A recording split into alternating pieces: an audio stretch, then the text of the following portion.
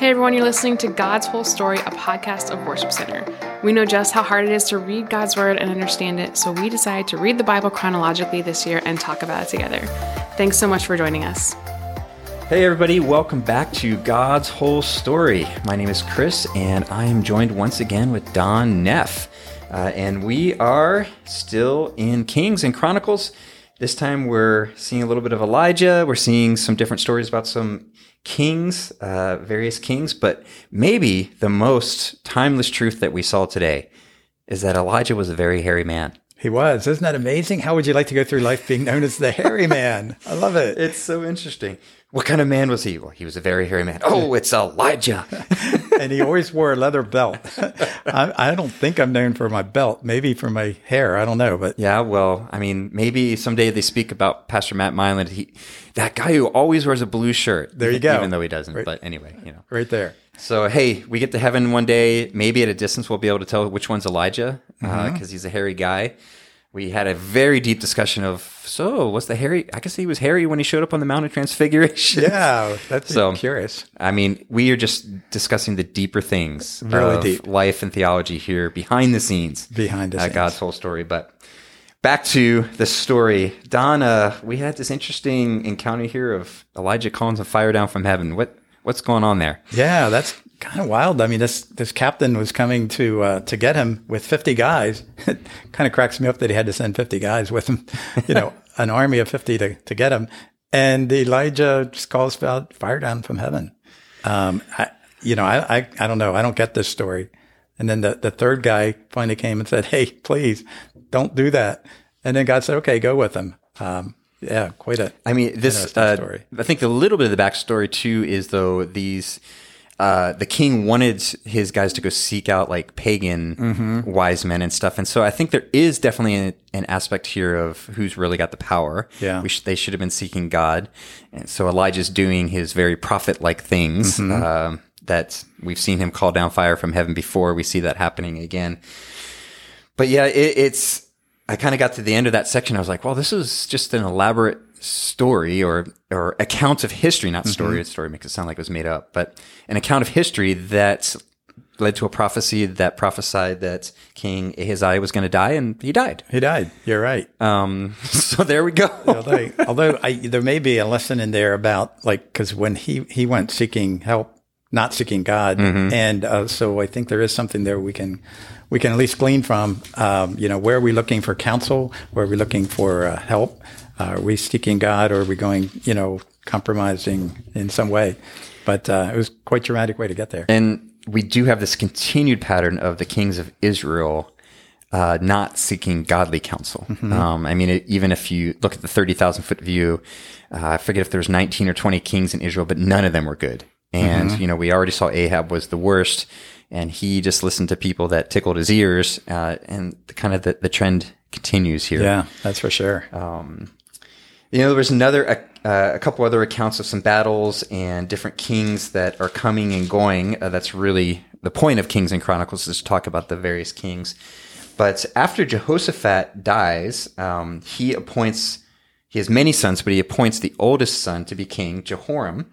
But then Jehoram, even though he's got the power, and it seems like Jehoshaphat took care of him with some gifts and wealth, he goes and kills all his brothers. Yeah.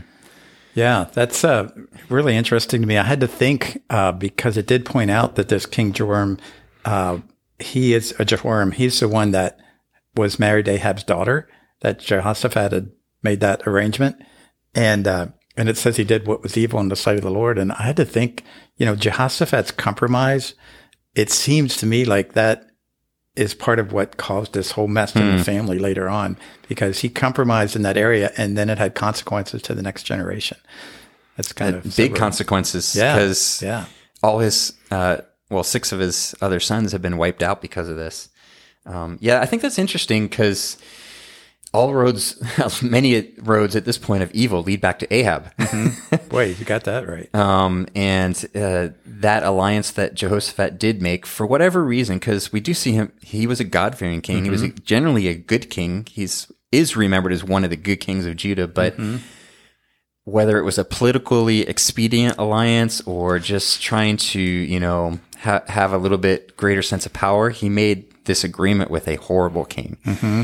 And that decision has had consequences for generations. Yeah, that's so true. And that's one of those sobering things, like I ask myself, are there areas in my life I'm compromising that will have impact in the long run? And it's a bit sobering. Yeah, I've just, even as we're talking, I remember, David's decisions, how some of those things had generations of consequences, and some of the ways that he wasn't a good dad had massive consequences. So here again, we see, even though a really good king, the area that he was potentially weak in, it didn't just affect him; it affected his kids. And went on.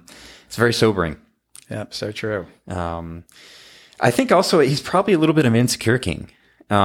Because he had the power. Mm-hmm. He didn't need to wipe out his brothers. A lot of times when you see siblings being killed, it's to solidify hold on the power or to gain it for the first time. But he already had it. So it's kind of a mess. And unfortunately, we're going to see more messes in the kings than we see success stories. Yeah, but that's so true. So there's a couple of our observations from today. Yeah. We are going to continue to move on through the rest of the kings of Israel and Judah. And we're excited that you're joining us on this trip. So we'll see you tomorrow. Have a good one. 2 Kings chapter 1. After King Ahab's death, the land of Moab rebelled against Israel. One day, Israel's new king, Ahaziah, fell through the latticework of an upper room in his palace in Samaria and was seriously injured. So he sent messengers to the temple of Beelzebub, the god of Ekron, to ask whether he would recover. But the angel of the Lord told Elisha, who was from Tishbe, "Go and confront the messengers of the king of Samaria and ask them, 'Is there no God in Israel? Why are you going to Beelzebub, the god of Ekron, to ask whether the king will recover? Now therefore, this is what the Lord says, you will never leave the bed you are lying on, you will surely die.'" So Elijah went to deliver the message. When the messengers returned to the king, he asked them, "Why have you returned so soon?" They replied, "A man came up to us and told us to go back to the king and give him this message. This is what the Lord says. Is there no God in Israel? Why are you sending men to Beelzebub, the god of Ekron, to ask whether you will recover? Therefore, because you have done this, you will never leave the bed you are lying on. You will surely die." "What sort of man was he?" the king demanded. "What did he look like?" They replied, "He was a hairy man, and he wore a leather belt around his waist." "That's Elijah from Tishbe," the king exclaimed. Then he sent an army captain with 50 soldiers to arrest him. They found him sitting on the top of a hill. The captain said to him, "Man of God, the king has commanded you to come down with us." But Elijah replied to the captain, "If I am a man of God, let fire come down from heaven and destroy you and your 50 men." Then fire fell from heaven and killed them all. So the king sent another captain with 50 men. The captain said to him, "Man of God, the king demands that you come down at once."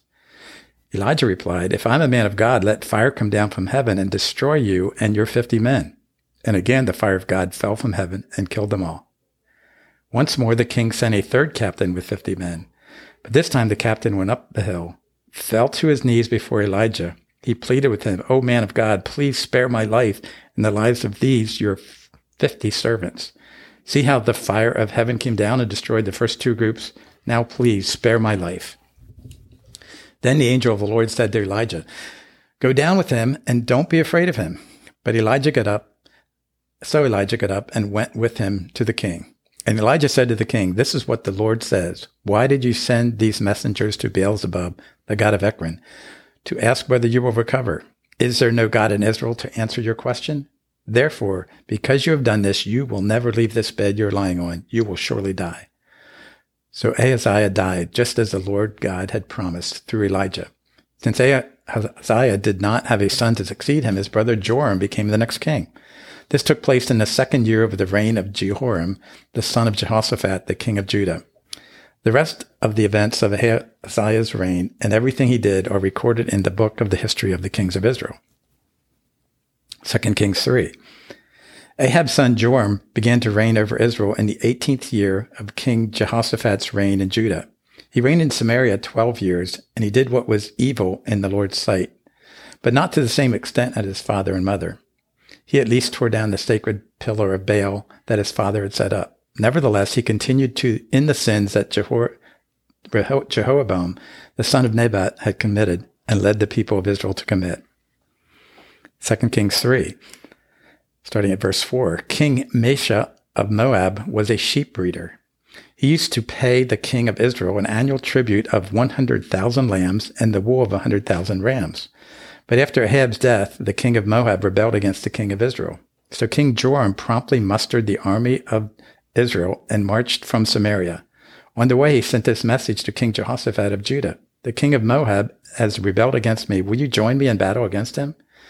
And Jehoshaphat replied, why, of course. You and I are as one. My troops are your troops, and my horses are your horses. Then Jehoshaphat asked, what route shall we take? We will attack from the wilderness of Edom, Joram replied. The king of Edom and his troops joined him, and all three armies traveled along a roundabout route through the wilderness for 7 days. But there was no water for the men or their animals. What should we do? The king of Israel cried out. The Lord has brought the three of us here to let the king of Moab defeat us. But King Jehoshaphat of Judah asked, is there no prophet of the Lord with us? If there is, we can ask the Lord what to do through him. One of King Joram's officers replied, Elisha, the son of Shaphat, is here. He used to be Elijah's personal assistant. Jehoshaphat said, yes, the Lord speaks through him. So the king of Israel, King Jehoshaphat of Judah, and the king of Edom went to consult with Elisha. Why are you coming to me? Elisha asked the king of Israel. Go to those pagan prophets of your father and your mother. But King Joram of Israel said, no, for it was the Lord who called us three kings here, only to be defeated by the king of Moab.